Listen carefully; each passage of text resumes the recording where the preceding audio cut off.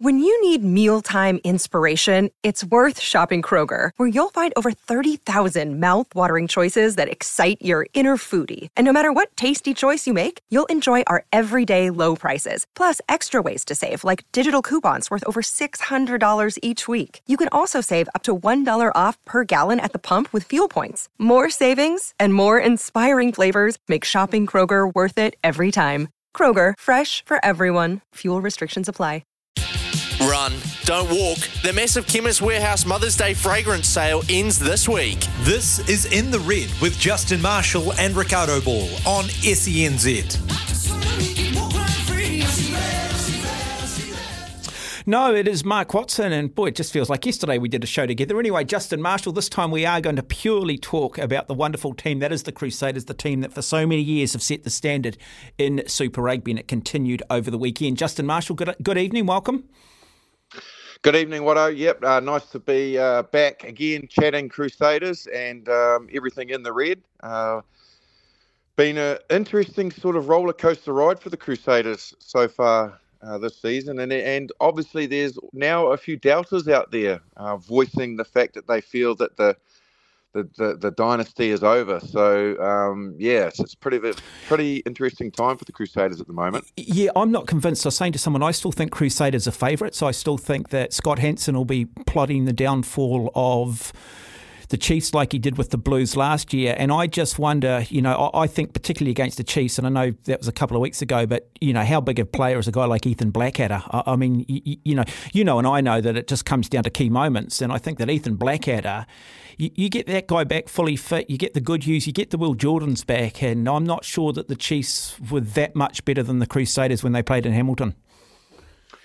Yeah, it's a good point, and really valid that, the Crusaders probably haven't had it that easy this year with their injuries, but you've got to take those cycles when they come about, and when key players are missing, it doesn't make it any easier. But when you bring world-class players back, like Ethan Blackadder, he's probably still, you could arguably say, cutting his teeth at All Black level. But Will Jordan has been, outstanding for a couple of years for the All Blacks, and he is a genuine game breaker. And getting him back into the mix at the weekend is a massive positive for the Crusaders. You've got Jack Goodhues just sort of sitting idling at the moment as well. But you take guys like Sevu Reece and Bauer out of the mix, the All Blacks that are regular starters for them, then they've had their setbacks in that area as well. So, look, I'm with you. I'm not totally convinced that they're a million miles away from the Chiefs. I think I said yesterday when we were chatting, Watto, that I'm also not convinced that they've quite found their mojo and their rhythm yet. That equally is probably a real positive for Crusaders fans and that team out there, that they are still functioning okay and competing with the likes of the Chiefs, etc., but still probably not hitting their straps. On Saturday afternoon, they beat the Force 48 points to 13. I think everybody expected the Force to get beaten, and probably beaten comfortably by the Crusaders. There's just not the depth in Australian rugby for 5 Super Rugby franchises. So when you do put 48 points on the board, how do you measure whether that was a good performance or not from the Crusaders? Just the 48 points automatically say great performance, or do you have to, be a little bit more balanced and maybe look at the quality of opposition?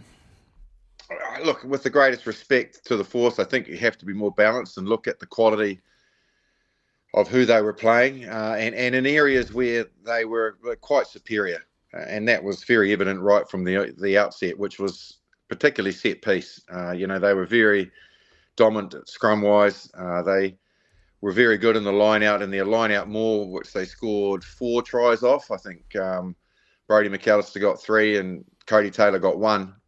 They, when they needed to, just suffocated them in that area. So, when you can actually monster a team without, having to sort of be too expansive, once you get into those zones, you can accumulate points. You've got to take that with a grain of salt, really, because good sides and sides that are well equipped to dealing with a line-out maul and have a more solid scrum, and you just can't walk over them to get penalties or to get points, it kind of then balances the game out a lot more. I don't want to be negative, because it was still a good performance, and the set piece tries that they scored were really nice. But they were off the back of a scrum that was going backwards. The one that they scored in the first half with a lovely little pop-up from David Havili, where Macca Springer went through the middle and scored.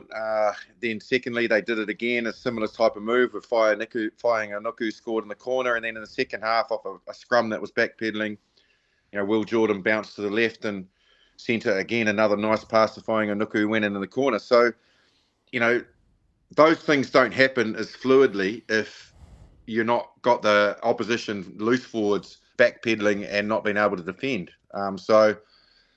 Yeah, we're all the way back to your original question. I would say you take it for a good win and hit the areas that you needed to hit and recognised in the game where your strengths were and just kept banging away at them. But also you've got to recognise that other teams probably wouldn't give it to you that easily. Well, one of the remarkable things with the Crusaders is taking players from around the country and make not just, good players and making them great players. And the latest coming off that factory line is Tamaiti Williams. I've got a little bit of a man crush on him, to be fair. I think he's been an absolute monster. I know it's an area that I know that it's an area you never, I don't think you ever locked down on the front row of any scrum in your career. But the influence of this guy, how important is he to this Crusaders team? Not just in regards to the remaining games, the playoffs, but also in regards to this franchise going forward. Well, first and foremost, what an asset to have that can play both sides of the scrum. So that's a huge positive in that regard, that you're not actually just carrying a specific position type player. You're actually carrying a player that can fulfill that dual role. It's like having a utility back that can slot in and play 12, 13 wing or can play winger fullback as well adequately. You don't get that very often in the front row, where a player can perform at the top level and function on both sides of the scrum and not just do an adequate job, but do a job and a good job. So that's a massive plus anyway. And then obviously, he's a big man. He's tall for a prop, but he's got good weight on him. I think he's dropped down from over 140 kgs to maybe just under that. But it looks like he's a lot more mobile and getting more involvements in the game. So, yeah, he ticks all the right boxes. And no doubt that just by getting game time and more performance in, he's certainly coming a hell of a long way. I think, you go back to, like I said, with the greatest respect to the opposition at the weekend, you've also still got to put them away. And that front row of Moody, McAllister and Tamaiti Williams did that. So I think he's an integral part of what the Crusaders need this season, that it's not all about the superstars, it's about the emerging players and the guys that set the platform for the superstars to perform. And he's certainly doing that, no doubt about it. How important is the influence of Joe Moody, Taylor, in his development in terms of the experience they bring? Will they be talking to him? What will they be offering him? Yep. Yeah, absolutely. I think it's no rocket science that, both Moody and Taylor are massively influential in the development of Tamaiti Williams. And is that the Crusaders' way? Is that just the expectation with experienced players, that you are empowered or you're expected to impart that knowledge? Yeah, you are, but imparting that knowledge is just by what you do as well. Many people say, they'll be giving him good tutelage and they'll be talking to him and telling him about, his role and what's expected. Yeah, they'll be doing that, but they'll also be doing what they do just as Crusaders and as good All Blacks as well, which is just putting the boots on and going out there and performing at a level that is above a regular Super Rugby player level. Because to be an All Black and be a very good All Black and play the tests that both of those guys have played, you're a top quality performer week in and week out. And when you have a young guy coming through who's got great potential, you can give him all the information you want and tell him about areas he needs to improve or areas that he's doing well. But the best place that you can give them, guidance is to show them the expectation and the levels that you have to reach on the field. And there's no doubt when he sees Moody and Taylor scrummaging, when he sees them carry, when he sees their work rate around the field, all of a sudden, if he's off, he knows that he's not quite there. So I think that it's twofold, really. It's, yes, portraying that information and giving them guidance, but equally making sure that he is very well aware when he's out on the field that he's got to keep up more than anything. I want to talk about Leicester Fainga'anuku. Last year, breakout season, good enough to get him into the All Blacks, but wasn't used a lot in that All Black environment. And I think one of the criticism was, and I think you could put it across a number of players that were in that squad, they just didn't play a lot of rugby, basically from when the Super Rugby finals finished in, I think it was June, really to right through to the end of the year. Has he kicked on this season? What have you made of Leicester Fainga'anuku in recent games? He has. Yeah, I think I made the comment at the weekend when I was calling the game that a massive change in, I guess, his performances from the year before that I felt was very evident was he's always been strong. He's always been a tackle buster, and he always runs hard. But for whatever reason, and it could have been his work in the off season, he just looks a couple of clicks quicker. And I think you can see that put it this way, to try and help people out there to get their head around what I'm saying is, a power player can, like the Crusaders are using Fainga'anuku off the tail of the line out quite a lot. So he's either coming first, second receiver off a peel off the back of the line out, and they're either using him or they're missing him because he's drawing defenders in. But when they are actually using him and he does make a tackle or bust, if you're not moving that quickly, a player can still get you from behind or come across and tackle you side on. What defenders are looking like they're doing, because once he makes that initial bust, is he's really explosive this year.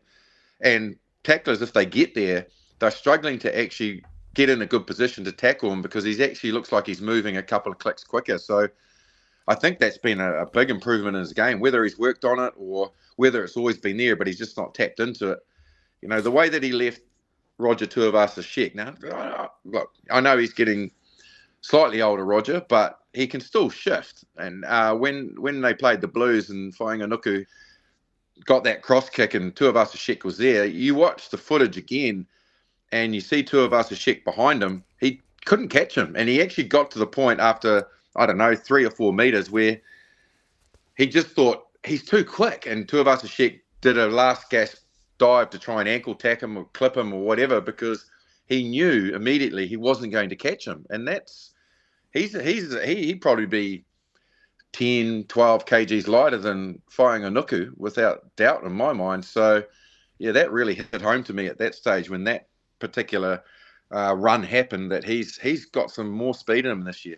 Yeah, it's an interesting one, isn't it? Because, we also understand the importance of size. We understand how gladiatorial this game are. They're big men and, we see a lot of players bulking up. And I've always been a little bit critical. I looked at Christian Cullen in his early years of his career and towards the end, that amount of muscle that he put on. And I think sometimes there's the danger that you lose that yard of pace. I think Jeff Wilson was similar. So whatever if that is the case, it's a difficult balance, isn't it, between the size and the speed aspect and, trading one off against the other. Yeah, it's very valid. And I think probably the main part of that is that, guys like you mentioned, like a Christian Cullen or a Terry Wright or whoever it might be. Greyhound. Exactly. They always had the speed. That was always a huge asset.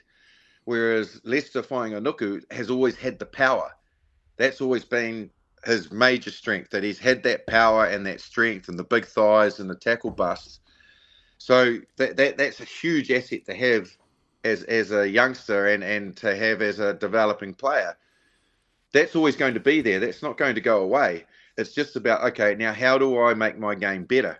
So I would suggest that he's always had the power, always had the strength, always had the ability to bump a tackler off or get rid of him.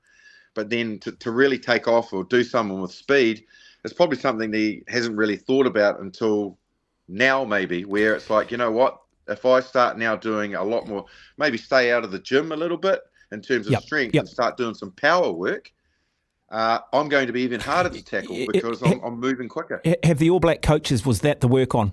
Was that the message that's gone to him? Probably. Yep. If I was looking at it, I would say that without shadow of a doubt, that if he can get an extra yard or two of speed, much more dangerous. You're listening to In the Red. Mark Watson, Justin Marshall, Chemist Warehouse, the real house of fragrances. We'll take a break. We'll come back with more. You're listening to SENZ. Coming up to 19 minutes after 7, Mark Watson alongside of me, Justin Marshall, celebrating all things to do with Crusaders rugby. Very shortly we'll get Justin to give us his DHL Crusaders Player of the Round and his DHL Super Rugby Player of the Round. Justin, I want to talk about Noah Hotham, the young halfback that played. A guy who seems to like to run with the ball, seems very good in and around the fringes. I think what we've seen in more recent times with Aaron Smith has been this evolution towards guys with bullet passes, quick ruck speed, quick ruck ball, second phase, third phase. Is there room for the Noah Hotham style of game in the game at the moment? I think absolutely there is. Yeah, I think what we really do need in the position is also the ability to threaten. And when I say that, basically what I mean is, like, if a halfback has the ability to threaten inside defenders, it frees up and gives space to everybody else outside of that position. And if it's just quick clearance of ball, so put yourself in a position that you're a defender and anyone that's played the game or hasn't played it, and you go to the breakdown and everybody lines out and you sort of space yourself apart and you see the ruck unfolding and you're ready there to defend. If you know that you don't have to consider the 9, then you just go out and put pressure on either the first ball carrier, whether it be a forward or whether it's a back, and go out and just put all your pressure on that particular area. And if you don't consider that 9, you then are opening up your defensive system. So there's a certain amount of predictability about it. What we rely on in New Zealand is quick ball, yes. So that has a huge part to play in the way that we operate and the way that our game functions. But you don't always get that because you get a niggly open side or a forward lying in the wrong place or whatever, and the ball get compromised and slowed down. So all of a sudden then you need to just generate quicker ball. And 9s that take steps and run can really do that. And I certainly feel that we need that in our DNA, whether it's starting or whether it's coming off the bench, to just change the picture for the defence. That somebody, if you're slightly off or not in the right position, a 9 can take a couple of steps, maybe dummy, look to pass, and bang, go on through and open you up around the ruck. Well, it was very much a strength of yours, Justin, in and around the fringes defensively, but also on attack. I mean, are our coaches, would the Crusaders coaches been encouraging this? Or does this go again, like we've said? I mean, has there been too much of a move away now that halfbacks are too scared of having a crack? Oh, well, I'm hoping that we are starting to learn that, probably arguably the best 9 in the world at the moment is Dupont, who plays for France. The way that Nick White causes us so many problems when he plays, because he takes steps and he brings and draws those pillar defenders in, and then he offloads. They get in behind you and they cause issues, and it can just really unsettle defensive system. So, yeah, I certainly feel that we need to encourage 9s. They don't have to then take contact. They can just take a step or 2 steps, and as long as the team is functioning off it, when they see a halfback take a couple of steps and look to engage defenders, that players go, oh, he's running, and they offer him options. Like Aaron Smith, for all people say that he doesn't break the line that much, yeah, I would agree with that. But times he does pick the ball up and take a couple of steps and defenders look at him. I think he leads the competition in Super Rugby at the moment with try assists, because the Highlanders know that when he takes steps, they throw Frizzell or they bring Gilbert or they bring whoever it might be on angles, because they know that he will bring them in. He won't, like Fakatava, or Perionata, he won't then beat a defender and maybe offload. He will post-contact throw you a pass in a short ball. So I'd like to think that the All Blacks start to get that mindset as well, because, again, it just gives a different picture to the defence and makes the All Blacks more dangerous in that part of the field. Yeah, because I'd imagine that Drummond at some point probably going to look offshore. We've already seen Bryn Hall go. Can I suggest then that they've got a nice succession plan here with this young man? Have you seen enough to say that this guy is the future of the Crusaders? I haven't personally seen enough. What I've seen of Hotham, I like. I like the way that he plays. He's really well balanced. I think he's got good kick awareness. He's a good defender. and he's got that running game, and obviously he's there at the breakdowns delivering the pass. So all the attributes are there. I just haven't seen enough of it to consistently say, yes, absolutely, he's the man. But all of the right signs are pointing in that direction. So, yeah, absolutely. Like, obviously, they've brought Willie Hines back as well, but, he's not getting any younger. I had a bit of a smile and a chat with Willie at the weekend, actually. And I said, what's happened to you? Why are you not involved this week? And he said, calf at training. I was like, mate. Age. You're in that zone. Yep. You're in that zone. Yep. I said, that's when I started to think that my body was starting to tell me you're getting a little bit long in the tooth. I was pulling hammies and calves at training for no bloody reason at all. So, yeah, they need to – they've lost Bryn. Mitch Drummond's not getting any younger. Willie, neither. So you would imagine that young Hotham has got the world at his doorstep if he can just keep playing the way that he is. Okay. DHL, the DHL Super Rugby Pacific is underway. Justin, your DHL Crusaders player of the round? Pretty hard to really go past Brodie McAllister, to be honest. Like, at the end of the day, people could say, oh, yeah, all he did was sit in the back of the maul and, he scored 3 tries. But I thought there was a lot more to it. I remember mentioning in my commentary that there were times where it wasn't initially even moving forward the maul. But he showed really good composure, had a good head on his shoulders, that he just stayed and stayed in the fight. And then when the right moment to pounce came, he was there and he was in the right position and he stayed patient. And that takes, a little bit of common sense, but it also takes good composure and awareness. And I thought that he managed that really well. His work around the field was good. He was robust. So, yeah, he's going to tick the box for me this week. It's not often that I pick a front row. No, I was going to say, every week Camo's in here, it's a bloody lock. Mate, there'll be freaking gold at the end of the rainbow if there's one out at the moment, because it's a bit of a real one for me. But I'm going with Brodie. Okay, your DHL Super Rugby Player of the Round, Pacifica Player of the Round. Yeah, look, I said yesterday that Mr. Reliable was Sean Stevenson, so it'd be like, how can I not pick him? How can I pick him again? But when I felt the Chiefs were sort of in a little bit of a hole, he was more than reliable. He was also X factor. He just got them going again. And the fact that he scored a try. He was involved in an assist, scored a try himself. He's just in such good form that I'm going to have to say he's one of the most impressive players running around at the moment. DHL Super Rugby Pacific. Catch the action live on Sky Sport or get your tickets at superrugby.co.nz. Okay, Justin, we're pretty much out of time. Crusaders by how many over the Blues this week? I think they'll get the job done, but they're going to have to work hard. If I was putting your mortgage on it, I would say by 13 or more. If I'm putting mine on it, I'll say by 6 and under. You're a generous man, eh? Thank you for that. Hey, Justin, lovely catching up, and we'll do it all again on Sunday, mate. So really, thank you. Enjoy the rest of your night, mate. You too, mate. And thanks for everybody for joining us at 4 in the Red. Cheers. Cheers. 27 minutes after 7. You are listening to SENZ. Coming up next, we talk Moana Pacifica. We talk Pacifica Flair with Peter Alatini.